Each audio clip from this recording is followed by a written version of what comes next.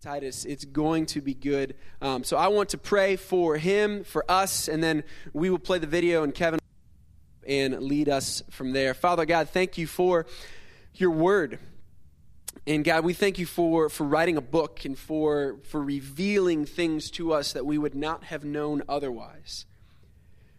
And so God, as we approach these next several minutes and we approach the time together where we open your word specifically, God, I pray that you'd give us ears to hear. That it wouldn't just be Kevin's voice that we would hear, but that it would also and ultimately be you that we hear speaking through him. And so, God, I pray that you would guard his words from error in the same way that every week I pray that you would guard mine. God, I pray that you would come and move in a special way. God, as we think about what your word says and what you have said to us through this letter written couple thousand years ago, that we might be able to conclude at the end of this morning that we indeed have heard you speak and you have met with us. And as a result, we're different. So God, come change us. Come move in this place and in our hearts. We pray this in Jesus' good name. Amen. Kevin?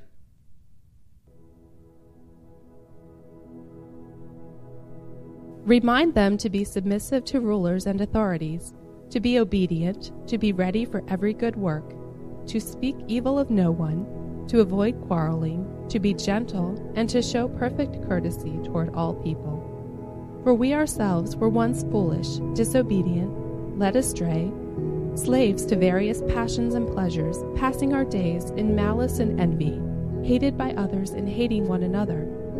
But when the goodness and loving kindness of God our Savior appeared, he saved us, not because of works done by us in righteousness, but according to his own mercy, by the washing of regeneration and renewal of the Holy Spirit, whom he poured out on us richly through Jesus Christ our Savior, so that being justified by his grace, we might become heirs according to the hope of eternal life.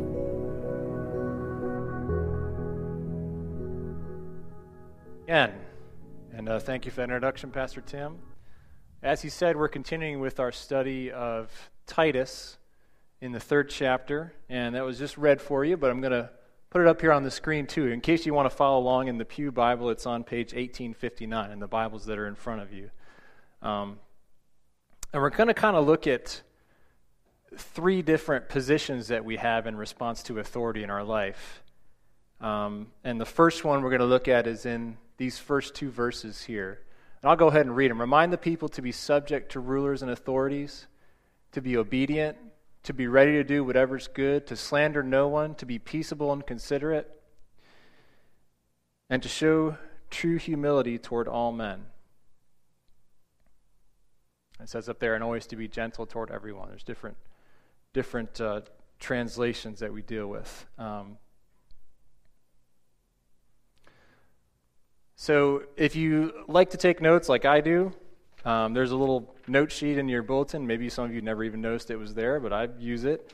There's actually 3 sections, and that kind of works out. We're going to look at 3 S words. So if you're interested in the kind of person who likes to fill in blanks, you can put 3 S's, 1 S at the beginning of each little section there. The first one we're going to look at is subjection. This is our first response to authority. And the statement I kind of that I think our passage points to is that God uses earthly authorities to sustain and protect life. And not just here, but throughout the Bible, we see lots of different examples about how we're to respond and how we're to submit to earthly authorities. There's examples in the book of Genesis.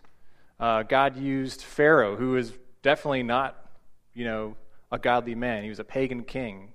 But yet Joseph, who was a Jewish slave, was put in charge of all of Egypt under Pharaoh's direction. And I think, actually, if you kind of look around in our election season that we're going through right now in this election year, being subject to authority can kind of make us nervous. You look at these people that are trying to be the leader of our country, and you're like, boy, I really am kind of nervous about what's going to be happening coming up. We're in some serious times here.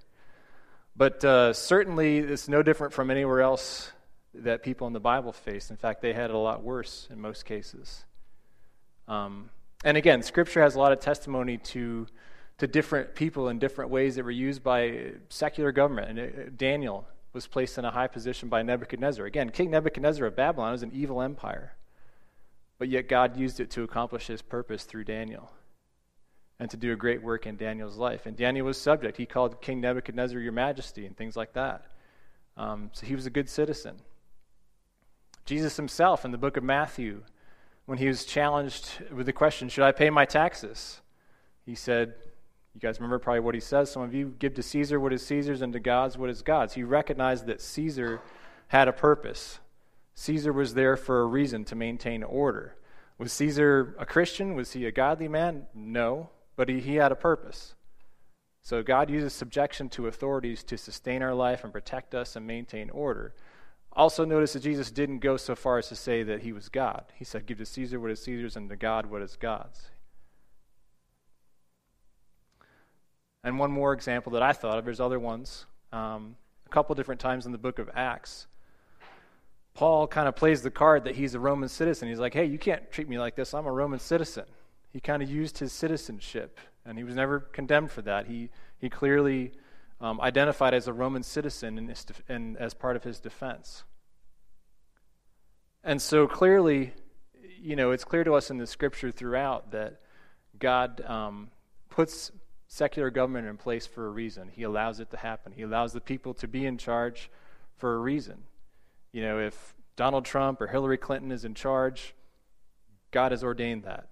For whatever reason, we might not know right away, but God's going to work through them just like he's worked through all the people that we see in the Bible. And if you look at that passage right there, it talks about being subject to authorities and being obedient, and that's great. We should be law-abiding, good people, but it goes a little bit beyond that too. We should be a model. We should be model citizens as Christians. People should look to the church for the ultimate example of what it is to be a good citizen and to do good. Be ready to do whatever's good. Not just to sit back and be obedient and sit home, but to go out and seek good things to do. And to support the government to the point that it does good, not that it does evil. And to be peaceable and considerate and gentle toward everyone. Notice that it says always to be gentle toward everyone. There's no qualifications on there, just to be gentle towards the people that we agree with, or just to be gentle to them sometimes. It uses some very specific, very strong terms. Always be gentle toward everyone. There's no exceptions. If you're a hothead, there's no exception for hotheads in there. Or if you're timid and meek, there's no exceptions for those people either. It's everyone and always. So we're called to be good citizens, but yet more than that, to be proactive about it. What about the second section here, these three verses? At one time we too were foolish, disobedient, deceived, and enslaved by all kinds of passions and pleasures. We're going to talk about our second S word here, and the title for the sermon today is taken from these two words. I'm not sure if you can actually read that now that it's read, but deceived and enslaved. And there's kind of a lot there. Those are some pretty strong words. And the words that I had, out of all the words in the passage in my Bible, those are the two that I underlined. Because I think we forget sometimes that people, before they come to Christ, are not just kind of in a neutral position. They're enslaved. It's like they're in chains. And let's look at what this means a little bit. If somebody's deceived, it implies that there's a deceiver. There's an active act, I guess, of deception going on. And it says very clearly in the Bible that Satan's a liar. In the book of John, it says that when Satan lies, he speaks his native language, for he's a liar and the father of lies. I have to look up here because the print's bigger up here. I guess that I'm showing my age a little bit. Satan just lies. That's what he does. You ever know somebody that says things about themselves or about other people or about life that just aren't true? That they say that God could never love them because they're worthless or something like that? That doesn't just come from thin air. They're being deceived. And there's a person who's actively deceiving them. Let's not forget that. And in fact, it also says that Satan's a prowler. He's not just some kitten in the corner. I think Pastor Tim's used that illustration before. He's not just some kitten that's passively kind of sitting back there waiting for us to mess up. He's prowling around. It says in 1 Peter that he prowls around like a roaring lion looking for someone to devour. He's actively going out there trying to get you. And again, I think we kind of forget that. We just kind of assume that everybody who's not a Christian is just kind of sitting there, right? No. And human beings are easily enslaved. We don't like to think that we are, but we are.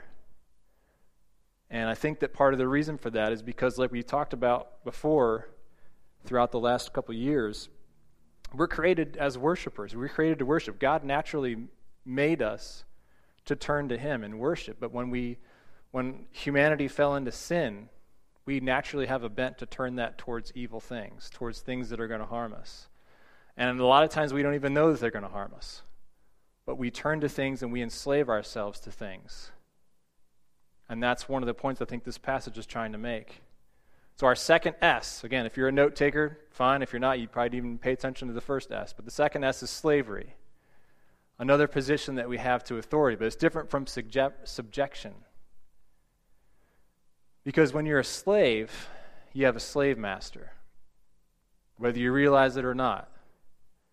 And a slave master doesn't care about your future plans. A slave master just wants you for your work. And a slave master is going to work the life out of you. And when you think about it, there's different types of slavery. The first one that kind of comes to mind, the most obvious one, is physical slavery.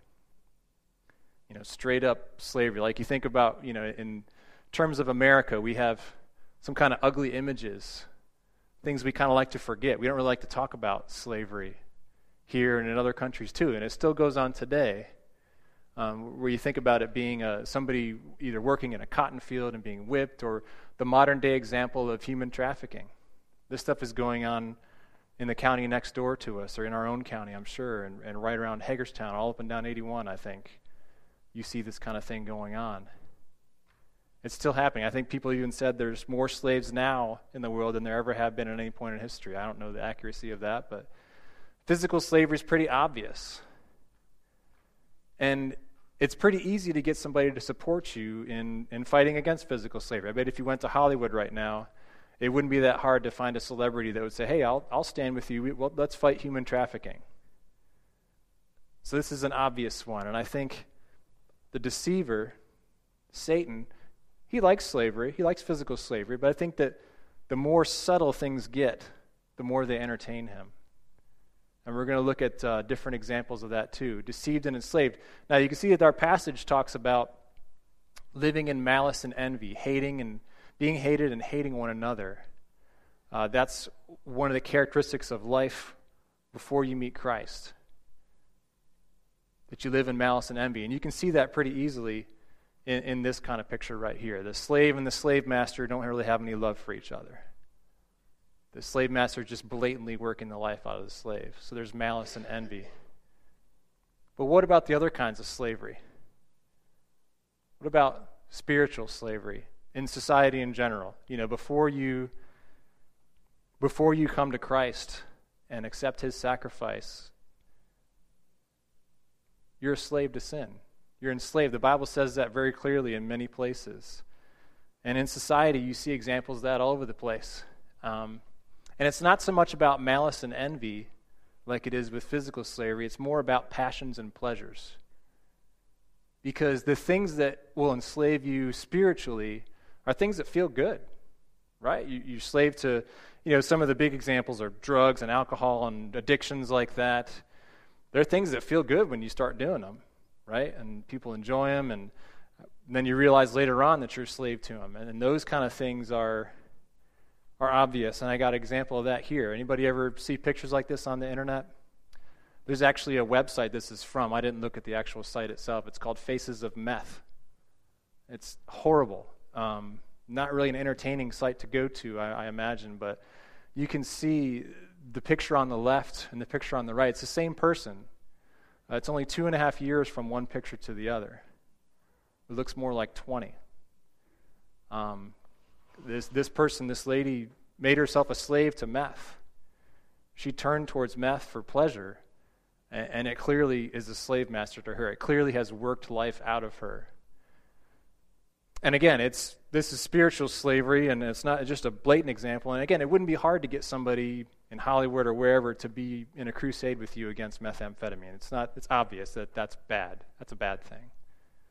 But what about if you get into more subtle spiritual sins? What if you start talking about greed or sexual immorality? It gets harder to get support for those things, or about, abortion, things like that. The more subtle they get, the harder it is to get support from society, and the more Satan likes it. Because these people in this picture might be just as deceived and enslaved as the woman on meth. And this one just happened to have a statistic with, I don't know if this is really true or not, but it says 78% of travelers say they wouldn't trade their family vacation for anything. For anything. That's quite a statement when you really think about it. Now we're planning our family vacation for this summer, so I don't want to say that that's a bad thing. There's nothing wrong with that. But if your family vacation every year is what you live for, if that's your end goal in life, if pleasure and having a good time is all that you seek, if that's your purpose, then you're deceived. Our purpose that we profess here at this church is that, our goal is to glorify God by being disciple-making disciples. That's clearly not seeking pleasure. There's pleasurable things to be had there, but there's a higher goal that we have. And yet, this family, they might be, having a good time with multiple generations. I'm sure they love each other. I'm sure they're trying to do good things. They're nice people. But yet they might be just as deceived as this lady. And they don't even realize it. That's the thing. This is obvious. This maybe not so much. And I think the more subtle it gets, again, Satan thinks it's funnier. I think this is entertaining to him to know that these people, if they don't know Christ, he's still working the life out of them just as much as the lady on meth, or just as much as whoever else. Here's another kind of spiritual slavery. And again, the further we get down the list, the more Satan is gleeful about this. And the spiritual slavery in church. Now, you notice I didn't say spiritual slavery in the church, in the capital C church. Because if you're a Christian, if you're a believer this morning, you believe that Christ has made a sacrifice for you and taken away your sin. You have the Holy Spirit who's pouring life into you. We're going to get into that. I'm talking about spiritual slavery in churches. And you think about Sunday morning. There's millions of people all across America and across the world who are sitting in churches just like we are. And it kind of begs the question, what are they doing there? Here's a question for everybody here. Why are you here this morning? If you're here to worship the Lord and to learn more about Him and to fellowship with believers, that's great. To find out more about who we are as a church, wonderful. Or if you're not a believer and you want to find out more about how to do that, amazing. That's great. We're glad you're here. But, if you're here this morning because you think that going to church is one of those good things you can do to earn favor with God, you're deceived. You're just as deceived as that lady who was on meth. Or if you think that you can, give some money to the church or work in a homeless shelter or something like that, and that, again, is going to add more things to your good column, that's clearly not it. You're deceived and you're enslaved. You're enslaved by that. In fact, it talks about this in the passage right here. If you believe that righteous things that you can do can earn you merit with God, that's wrong. The Bible says that thing is like filthy rags. Those good things that we do are great if they're a product of our faith, but if they're a substitute for our faith, they're worthless. In fact, this is, of all the pictures I'm going to show you this morning, this is Satan's favorite. He thinks this is hilarious because there's families out there who are sitting in church pews or pew chairs just like we are. And if they don't know the Lord, if they haven't turned their lives over to Him, if they're just sitting in a chair as a reason to feel good and a reason to kind of earn merit with God, that's the saddest picture of all. Because Satan has whispered that lie to them that that's going to earn them a place in God's favor. He's working the life out of them just as much as anybody else that I've shown you this morning. And they don't even feel it because it's just so subtle. And that's what he likes the most. But there's good news, because this is kind of depressing so far, right? The good news is the gospel. And this is actually a pretty good pretty good synopsis of the gospel right here in 3 verses.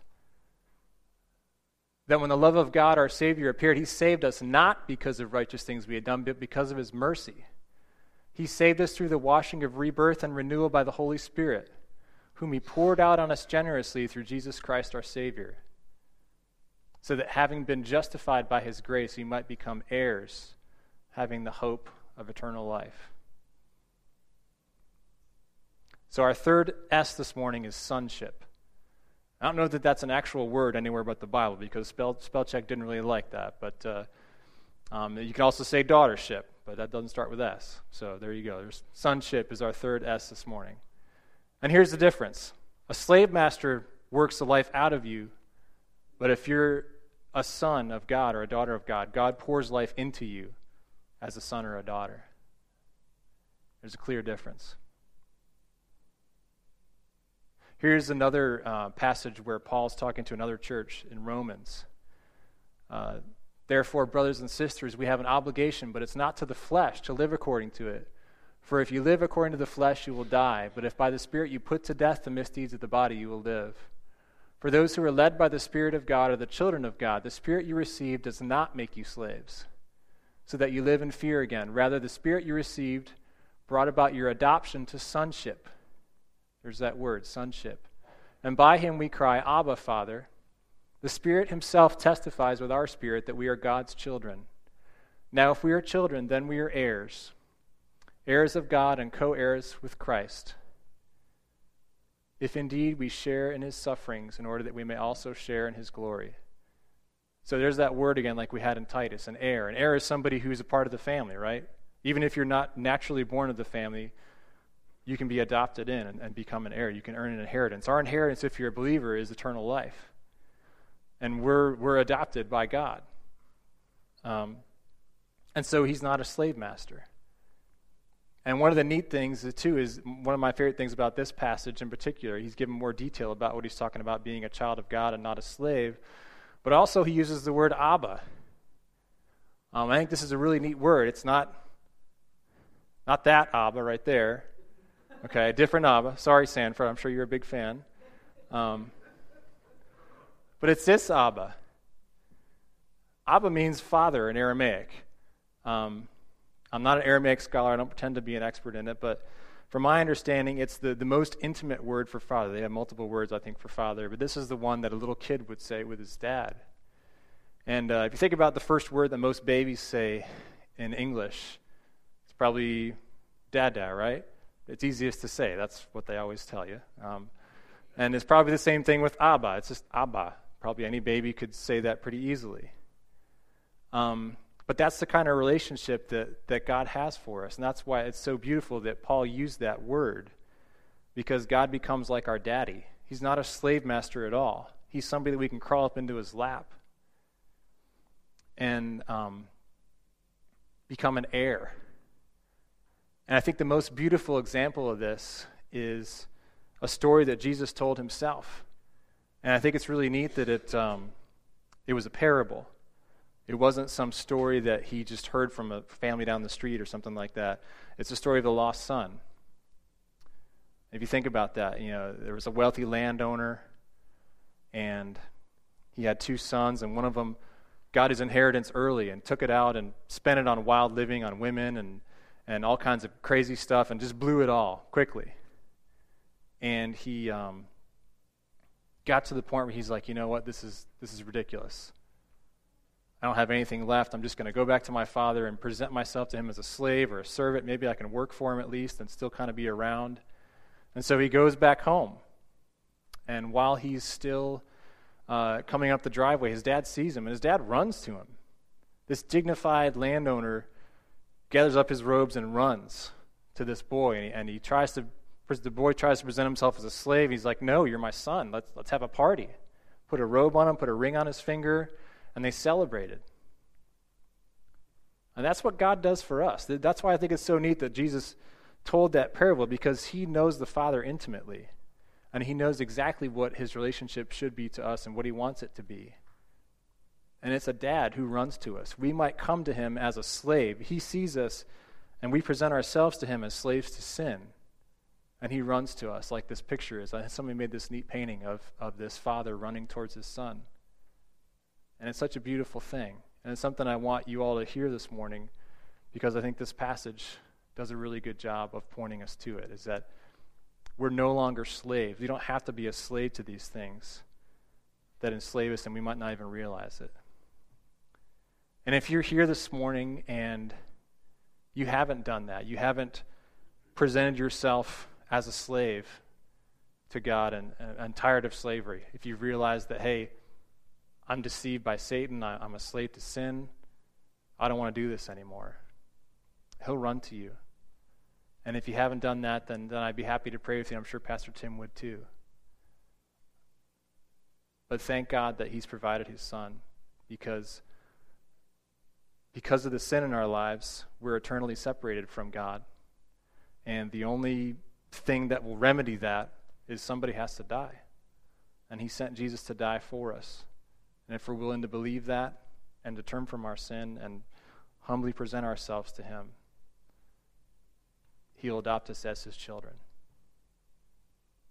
So again, if you would like to make that change in your life, if you want to turn your life over to Jesus and become God's child, come talk to us afterwards. Let's pray this morning. God, thank you so much for sending us your son. And we just praise you for the new life and the victory over death that we celebrated last week on Easter. And we thank you for your word that teaches us about how we're slaves before we know you, and how you can set us free and make us your children. And Lord, if there's anybody here who is deceived and enslaved and sitting here in church to try to earn your favor, Lord, I ask that you'd work in their heart and just make it clear to them that they need to come to you. And just, we ask that you would help us to see those around us this week who are deceived. We might have just thought of them as being in a neutral position towards you, but they're really in chains, Father. Help us to see those people around us and to take action. And I ask that you go with us now and give us a good rest of the day. We ask this in Jesus' name. Amen.